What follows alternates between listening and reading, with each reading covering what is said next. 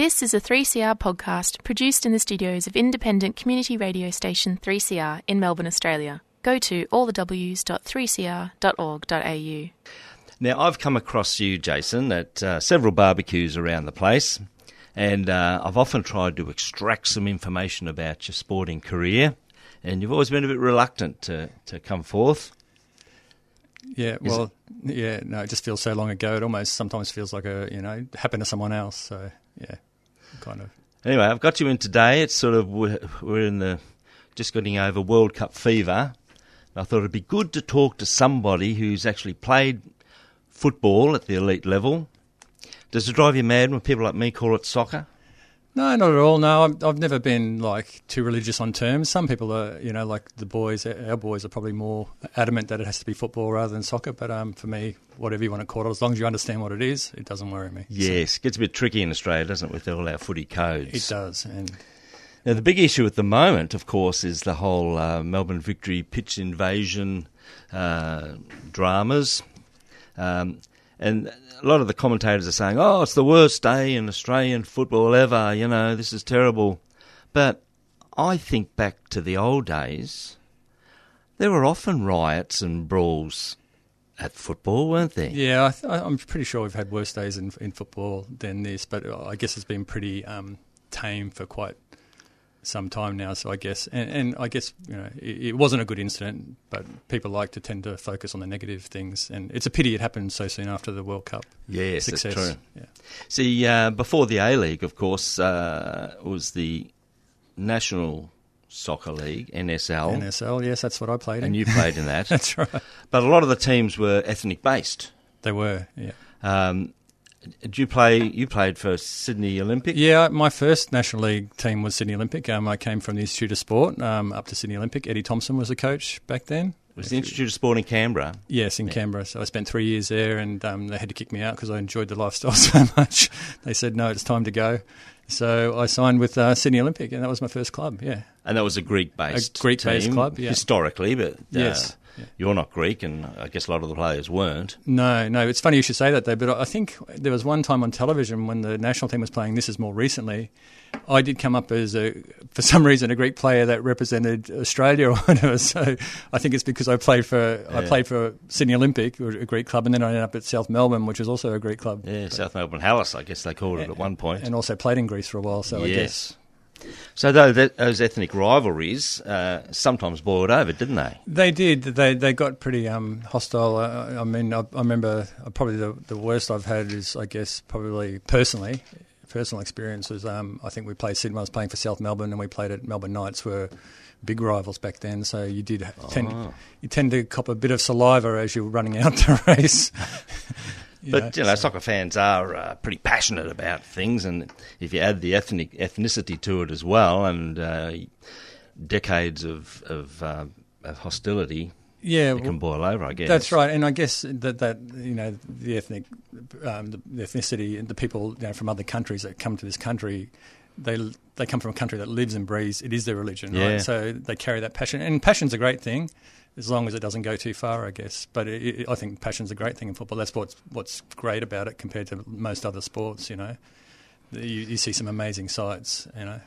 Now, I kind of follow Melbourne Victory, but I tend to focus on players I like and follow them. Yeah. So I've never been to a game of soccer in Australia, and often I'm put off by the crowd because they seem. Tell me if this is unfair. They seem to mimic what they see soccer fans overseas doing, and so the flares are an obvious thing. But the jumping up and down and the slow clap and all that sort of crowd behaviour, it seems to mimic what happens overseas. Yeah, it does. And I played in Greece, and I've seen some ripping seats up and throwing them down from the top, from the stadium and that sort of thing. And so they do. They see it. It's learned behaviour, I guess, like anything. Which, is a pity. Again, passion without all of that stuff would just be phenomenal because there's nothing like a crowd that's singing and you can't hear your own voice and you can't, yelling to someone on the pitch and you can't hear them. That atmosphere is just something to behold. That's the other side of it, of course. And, adopting a pop song that becomes the song that everyone sings before the game, it's magic in a sense, isn't it? Yeah. Yeah. All right, so that's the big issue at the moment. So where did you actually grow up then? I grew up in Queensland, so born in Townsville, played all my junior soccer in Queensland. Up in Queensland, my first club was in Bundaberg. I played for a team called Across the Waves, and they were the biggest club in Bundaberg. And my very first game, I started as a goalkeeper. So how does a Queensland Aussie kid start playing soccer rather than rugby? Well, my dad's Dutch. He's from Holland, so I think maybe he told me stories of him playing. He never forced me into any sport, but I think just because he played, you want to play what your dad, the sport that your dad played. So I think that's how I started. And I had a little brother that was 3 years younger, so we were always constantly just playing, soccer in the backyard, one-on-one all the time. Yeah. And how did you get invited to the Institute of Sport? So I with the Institute of Sport, so the way it worked was I played the junior soccer, and it was really simple. The structure of junior football in Australia was really simple, and I think it was the best structure back then. If you did well in your club, you represented your regional team, in Brisbane, like Brisbane North versus Brisbane South, and they would all play a state tournament, Queensland state titles, and from there, scouts would watch you play, and if you did well, that's how you get invited to the Institute of Sport sort of thing. So it was good. It was one central body back then. That's all there was, the Institute of Sport. So you had, I guess, the best players from around the country coming together to play in a team together in the Institute of Sport. Yeah. I looked on your Wikipedia page, which I know it used to get rated by Klaus and Riley and the lads. That's right. So I don't know what's true on there and what's not. But it says something about Watford in England. Juniors. Yeah, well, so when I was 15, about 15, I played national titles. I played above my age, and I played the under-18 national titles. And the ex-England manager, I think back then, and Ron Greenwood, who was an England manager, he was watching the titles. I think he said to someone I should go to England or something like that. So someone organised trials for me in England. I firstly went to Liverpool and trialled up there for a couple of weeks, and that was the days of Bruce Grobbelaar was the goalkeeper, and all those great players. Kenny Dalglish was in the team. Yeah. And then that didn't work out, but then I went to Watford and trial down there, and I got a contract as an apprentice, but 15 years old. And Graham Taylor was the coach back then, and the chairman was Elton John. So, so how exciting is that for a 15-year-old? Oh, it was amazing. It was amazing because I was just lucky enough to be the year they got in the FA Cup final as well, which is So that was an amazing experience. And so did your parents go with you, or were you just sent off by yourself? No, I went off by myself. Billeted?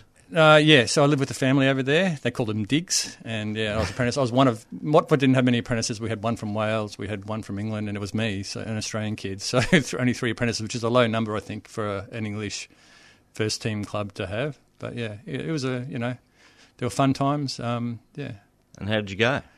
I stayed there a year, and I was good. It was all good. It was going well. But when I came home for the off season, I got a bit homesick, and so I actually came back for the next season with my dad, but I sort of said I didn't really want to stay. I'd prefer to be at home, so I was only young, 15. And, so my dad went into Graham Taylor, who became the England manager's coach, and said, no, he wants to go home. He wants to break his contract. And it didn't go down too well. I got a bit of a bollocking from the manager, but, in the end, I went home. And that was after that I actually went I played the national titles back in Australia, and then went to the Institute of Sport after that. Yeah, that's right. But you'd played overseas as well. So I wanted to ask you, how does an Aussie player get invited to play for a team overseas? Did you go to Holland first? No, I went to Greece first. Oh, Greece. So that was a situation where I was playing for Sydney Olympic in the National League. So my first couple of seasons in the National League, and then a manager from Panathinaikos, or some sort of scout of Panathinaikos, he came out to watch me play, and they basically signed me from Australia, and I went over then. Yeah, I was kind of reluctant to go because I actually really enjoyed those first couple of years. We had a really young team of players, and it was a great, we had a great time. We went out after the games. We had a lot of fun. Wasn't keen to go, but it was sort of almost like the wheels were in motion, and I went. So, yeah. So I ended up in Greece. Yeah. So a lot of Australian players go overseas to play, and you don't hear of them again. I don't know if it's the press just doesn't report on how they're going. Yeah, you're right. You don't until the national team. You kind of don't. And I wasn't aware all these players were playing. That came back in the national team where they were playing either. So you don't. Yeah, it doesn't really. I guess if out of mind, out of sight. You don't hear about them. There's nothing important going on in Australian soccer at the time. Then you just won't hear about them. But yeah, they're obviously doing a great job, and it's not easy in the professional world over there. So yeah. So was it difficult? Yeah, it becomes I think the difference is in Australia it's more fun. You're playing with your mates. You go out after the game. You have a camaraderie that you probably lose a little bit when you go overseas, unless you're lucky you get the right team. But it's sort of more like it's a job and you're taking someone else's job. The competition's a lot tougher. There's people. You think about people in South America trying to get their way out of poverty and professional careers the way they do it, compared to an Australian kid who's got a very easy life, really, a happy-go-lucky life. So there's that difference. So, Rod Stewart said once, there's two ways to get out of poverty in England. You either play football or do music. So he tried both. That's right, yeah. Apparently he was all right as a player, but... I heard that, and but thank God he stuck to his music. Well, as a singer he did very well, that's right. He did very well. So it was a cutthroat competition there between the players to get a spot on the team? Yeah, sometimes, yeah. Like the training, that's the big difference, I think. Sometimes our training sessions are quite... not relaxed, but they're not as intense as they are. They're every training session it's a workout. You're actually, and that's the difference, really. I think more than anything else is the sharpness that you gain, because you're going to get less time on the ball at training as well. So you've got to learn to adapt and think faster and all that sort of thing. So is it like Aussie Rules? They have a seniors and a reserves. Yeah. Generally, structure? Back then it was a seniors, reserves, and a youth team for most clubs back then. So yeah. Were you still a youth? I was still a youth back then. I was only 15, yeah. So which teams did you play in? Did you get up into the seniors? No, because I left. At Watford I didn't, because I was still 15. When I went to Greece, I played for, obviously, the seniors. I was older. I was 20, 21. So I played seniors in Greece, in Holland and Belgium. But when I was in England, I was still only 15. I played youth team, I think maybe a reserve game or two, but that was it. But the good thing about Watford is such a small family club that we trained with all the first team players. So John Barnes was there back then. I don't know if you remember John Barnes, who represented England and played for Liverpool. He was there. Yeah. And Maurice Johnson, who played for Scotland, he was there. So they had some good players. And as a young kid, it's a bit over your head. So you're training with these guys, but you're not really taking it in too much, if you know what I mean. So it's just, you're training and you're playing, but which may be a good thing. So how did the Greek thing end? Greek thing ended. I ended up going to Belgium, so I left to go to Belgium. So do they send you out on loan? I hear them talk about that. I don't know what happened. I think I wanted to leave, and that's where I ended up going or whatever. So so I went to Belgium and played for a team in the first division called Qatar, which I think another Aussie, like maybe Aurelio Vidma, ended up playing with years later or something as well. That was sort of on the French and Belgian border, close to there. So. And then I went to Holland after that. So, which I really enjoyed. Holland, it was a great country. They play great. I love the way they play football. Yeah. Okay. So back to Australia then, and you got to play a number of matches for the national team. Yeah, I don't know how many games. I don't know that the boys would know the numbers, or they they know more about my stats than I do. So if it says you played 28 games or something, does that mean you're on the pitch or you're sitting on the bench? As long as you get on the park, you have to get on the park. So I think I got 30-odd caps or something like that. I think it is. And we might have played some games back then, because not every game was classed an A international back when I played. So you played a lot of friendly games. We even played a lot of club teams like AC Milan, and who were best team in the world back then, and some other club teams. Yeah, we sort of played whoever we could get a game against. Yeah. But playing friendlies counts as playing for Australia, doesn't it? If it's classed an A international sort of cap, then you get a cap, So I think I played more games than I got caps because of the way it worked. Okay. And of course we were part of Oceania. Yes, that's right. Yeah. So I see you played quite a few of those qualifying games, Yeah. So we played qualifiers. I think I got into the squad. I think it was the '94 World qualifying campaign or whatever that I was the main one I was involved in. I got into the squad for the one before, but I got injured. I think think Paul Wade, funnily enough, took me out in a game just before that, and I got injured, so I didn't. I was injured for that and didn't get into that squad in the end. I was in the training camp, and then the qualifiers against Argentina and that whole Oceania series where we beat New Zealand, then we had to go and play Canada, and then Argentina to try and get into the World Cup. That was my main campaign. Yeah. Wow. And Argentina. Are they tough? Oh, amazing. I mean, Diego was there, and they just not just Diego, they had some great players back then that were like world-class strikers. Batistuta, I think it was, Balbo, Redondo was in centre, defensive midfield or whatever. Was it 2 games, one home and one away? One home, one away, yeah. What was the away atmosphere like? Probably the best atmosphere I've ever experienced, I think, in a stadium anywhere. That was the one where you just couldn't hear anything, just the singing and the dancing and the whistling. It was incredible. So this is back in the late 80s, around about. This was in the early 90s. Early 90s, yeah. 94, yeah. That was. I think it was 93, 94, something like that. Yeah. So are we a better team now? It's hard to judge.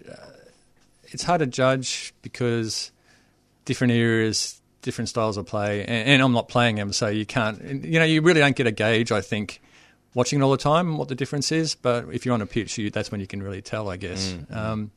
I'd say different. The game's probably changed a little bit. The styles. Sometimes I watch a game now, and I don't watch a lot of soccer in general. I love the World Cup. I always, every 4 years, I do love watching the best teams, and it's great to watch the different styles and different cultures play each other as well.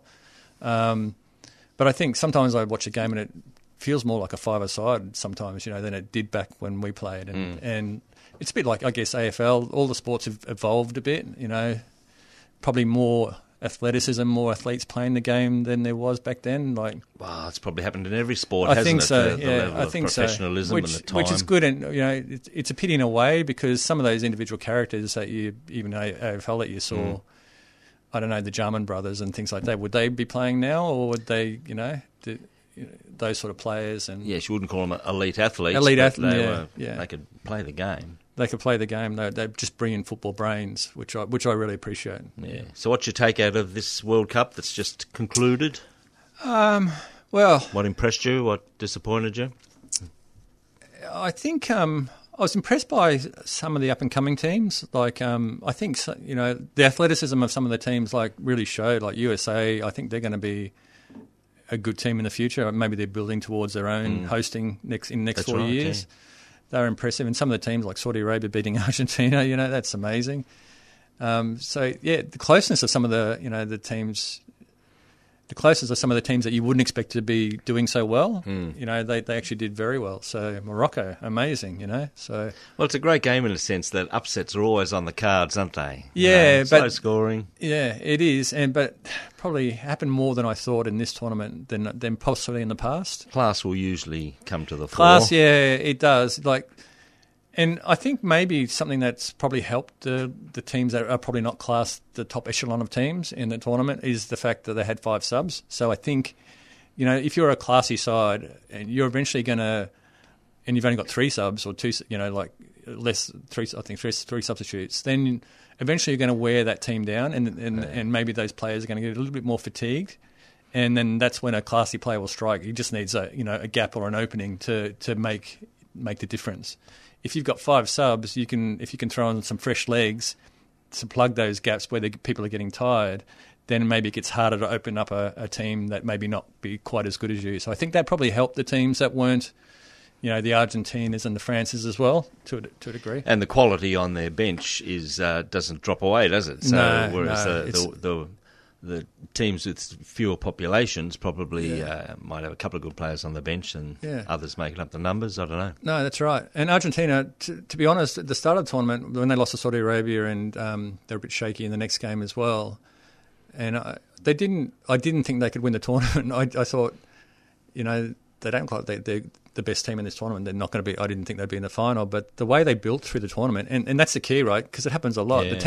Some of the teams that win the tournament start a bit slowly, and they build the momentum, and they into the tournament. And their defence by the end of the tournament was amazing. That was their key. To me, it wasn't just the Messis and the forwards, but defensively, they were very solid. Like they made good teams, attackers, kept them very quiet. And I think that was the key to their success. Whereas France looked red hot from the beginning. They did, and and they still were very close, and they carried it through all the way, which is also, they got so much depth in their team. It's, the players that weren't even there. So now, you know what amazed me was some of the penalty shootouts. Some of the shots were shit house. Is there a trick to it? Because world-class players, and they just seem terrible, some of them. No, I think it's just luck. And don't forget the keepers are getting bigger and they're getting better, and and it's a very wide goal face. When you stand in the goals, think this is a very large area to cover. It is a large area, but the keepers are getting bigger and getting better at covering it as well. So it's if a keeper picks the right way, he's got a chance, of saving it. So, and then you're in that crucial moment where the goals all of a sudden are starting to appear a lot smaller than they actually are, and the keeper's looking bigger than he actually is. It's that whole psychology too. Yeah. So there were a couple of bad ones, but I think I've seen worse. So. Is there a trick to it? Is there a trick to taking a penalty as the kicker? I think practice. I think you've got to be confident.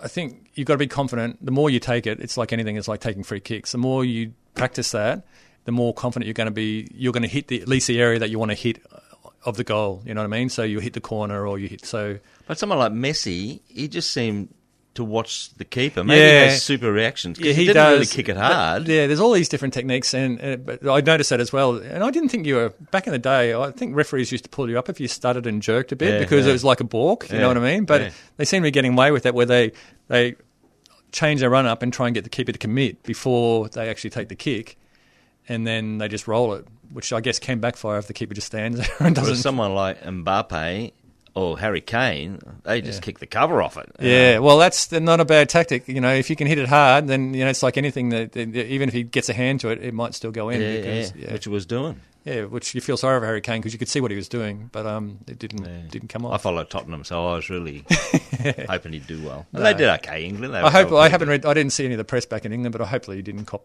too much stick for that because England, if they had equalised, they could have been dangerous for the rest of the tournament as well. Who knows how that game would have gone? Yeah, true. I know. But I liked his attitude too. He said, "Oh well, I'll do it." Yeah, they do, and and you miss, and there's been some big misses in history, but yeah. Now, I want to play a bit of a game with you. Okay. Don't test my memory on anything because I won't. No. This is called Things Aussie Rules, AFL, Could Learn from Soccer. All right? So, I've got a theory. Yep. I've got a few theories. Yep. So, tell me if I'm an idiot. So, I really like the advantage rule in soccer.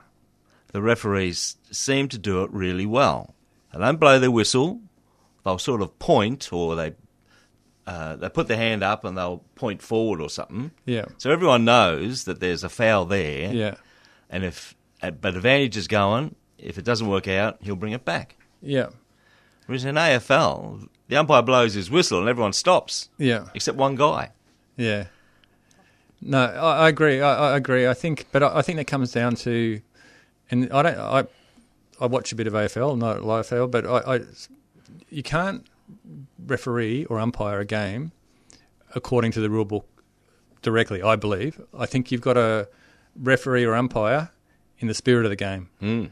Do you know what I mean? So you can't just say this is a black and white rule. It's more like the interpretation of the situation against the rule. So, and I think sometimes umpires just, hold it too strictly, and some of them are very legalistic and just apply the rules without having a feel for the game. The best refs have probably played, but I also think there's two reasons for the rules: it's to keep the game safe, whatever game it is, and to keep the game fair. Yeah. So I think it's more important to apply those two factors rather than the literal interpretation of the rule. I agree, because it can just ruin a game, and it happens in AFL probably more so than football. But I do think. In general, that could be the difference. I don't know if a lot of AFL umpires grow up playing the game. Oh, they usually do at lower levels and so on. All right. So, like Hayden Kennedy's a friend of ours, and he just felt he was too short, too small, and he thought he'd be better off umpiring. He was also a good umpire, though, wasn't he? Oh, he's great. Yeah. 400 games of footy, I think he. But that's the key, And the other thing is you've got to be able to, like a bit of banter between the players and a bit of, speak to them on their level makes a big difference as well. So. But AFL, some of the rules I saw this year were just really, really, harsh. Well, soccer doesn't seem to change the rules much. No. They might adjust things a little bit. Every now and then, but not as frequently as Videos AFL. change things a lot. Yeah. What were you saying about the substitutes? Have they increased the number of subs? I think for the World Cup, and I think it was for the heat factor that they decided to increase the number because they knew it was going to be hot there and that sort of thing. I don't think that's the normal rule. I've lost track of. Well, that's the principle of keeping the game safe. Yeah, it is. Yeah, that's right. Penalty shootouts. I reckon they'd work in AFL. Yeah, because it's a higher scoring game, but you get draws. And everyone feels deflated. Yeah. Why couldn't... Tell me why you couldn't have 5 players from one team and 5 from the other standing on the 50-metre line and have the fullback standing in the goal square and see who scores the most from those 5 kicks. Yeah, that could work. I think it'd be great. Yeah, that could work, yeah. If you kick 50 metres, that'd be... Because in soccer, the excitement of the penalty shootout... it's an unfair... From a player's point of view, it's an unfair way. It's just terrible. It's an unfair way to... But it's great, the tension is amazing, So in fact, I would eliminate the extra time, which is usually pretty boring because everyone's so tired. Everyone's so tired, that's right, yeah. And go straight to shootout. Yeah, I agree. Anyway, you see, I told you got a lot of theories. There you go. Maybe you should test it out one day, yeah, so... Oh, the other thing I like about soccer referees, they don't get hung up on a metre here, a metre there. They just want the game to keep going. Yeah, keep it. So if it's a throw in from the side, they don't make them stand on the exact spot where the ball went over. Yeah. I suppose players crib a fair bit sometimes, but it doesn't matter. Just play. Yeah. And same with taking a free kick. It's about there. That's all right. Yeah, that's right. Make sure the ball's stopped, but that's fine. Well, again, it's the spirit of the game. It's not, if it's not going to make a tangible difference, why worry about it and why say no, spot, exactly that spot. And Aussie Rules can be pedantic about that. Yeah. They'll bring it back. No, you've got to take it from here. Yeah, that's right. So that's what I like. The other one, we were talking about substitutes. I think the worst thing that ever happened for Aussie Rules was the interchange rule. So they went the basketball way of having players coming on and off all the time, which is all right in basketball because it's just a little rectangular court. Yeah. All right. And I think it was a Kevin Sheedy thing. He wanted interchange players. Yeah. Whereas I think, I don't know, would you like to see that in soccer? Have interchange players come on and off? No, I'm a traditionalist. Maybe that's because I grew up in the era, but to me, the best I ever thought AFL was, looking from the outside because I didn't grow up with it, was when it was a one-on-one contest. When the half forward was against the half back and the full forward was against the full back, and that was your contest all day, and you had to win it. That to me was the beauty of sport in many ways. Just watching those battles, the one-on-one battles. I think the more interchange you have, it's like the 5 substitutes in soccer. The more you have, the less you're going to have of that because you're going to have more athletes. Just a faster game, you're not going to get those sort of one-on-ones anymore. It's going to be more bodies around the ball because they've got the energy to do so. So I'm against it. I think I'd prefer to see less interchange. Players get tired and they can't cover each other, and then you've got a real contest on your hand, a one-on-one contest. And it's no coincidence in soccer that a lot of goals are scored in the extra time. Yeah, or coming up to the 90 minutes. That's right, because it's fatigue and then lapse of concentration and it's all that sort of stuff. So yeah, I like that. I miss that of a lot of sports. So, but I understand why they want to do it. They want to make the game faster and more, more action and more goals and more. But I think you're losing something along the way, and you've got to find a balance. Yeah, but you have players sitting on the bench who mightn't get a run. Or might only get on for 10 minutes. Yeah, that's right. Have you been in that position? Is it hard sitting there on the bench? Yeah, I've definitely been on the bench before many times.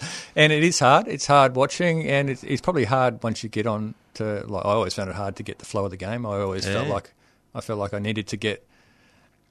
the first half for me was a good blow the cobwebs out and get into the field of the game. And then, so 10 minutes... I probably wouldn't have been say, a good substitute player myself, because that's not the way I needed to get into the feel of the game.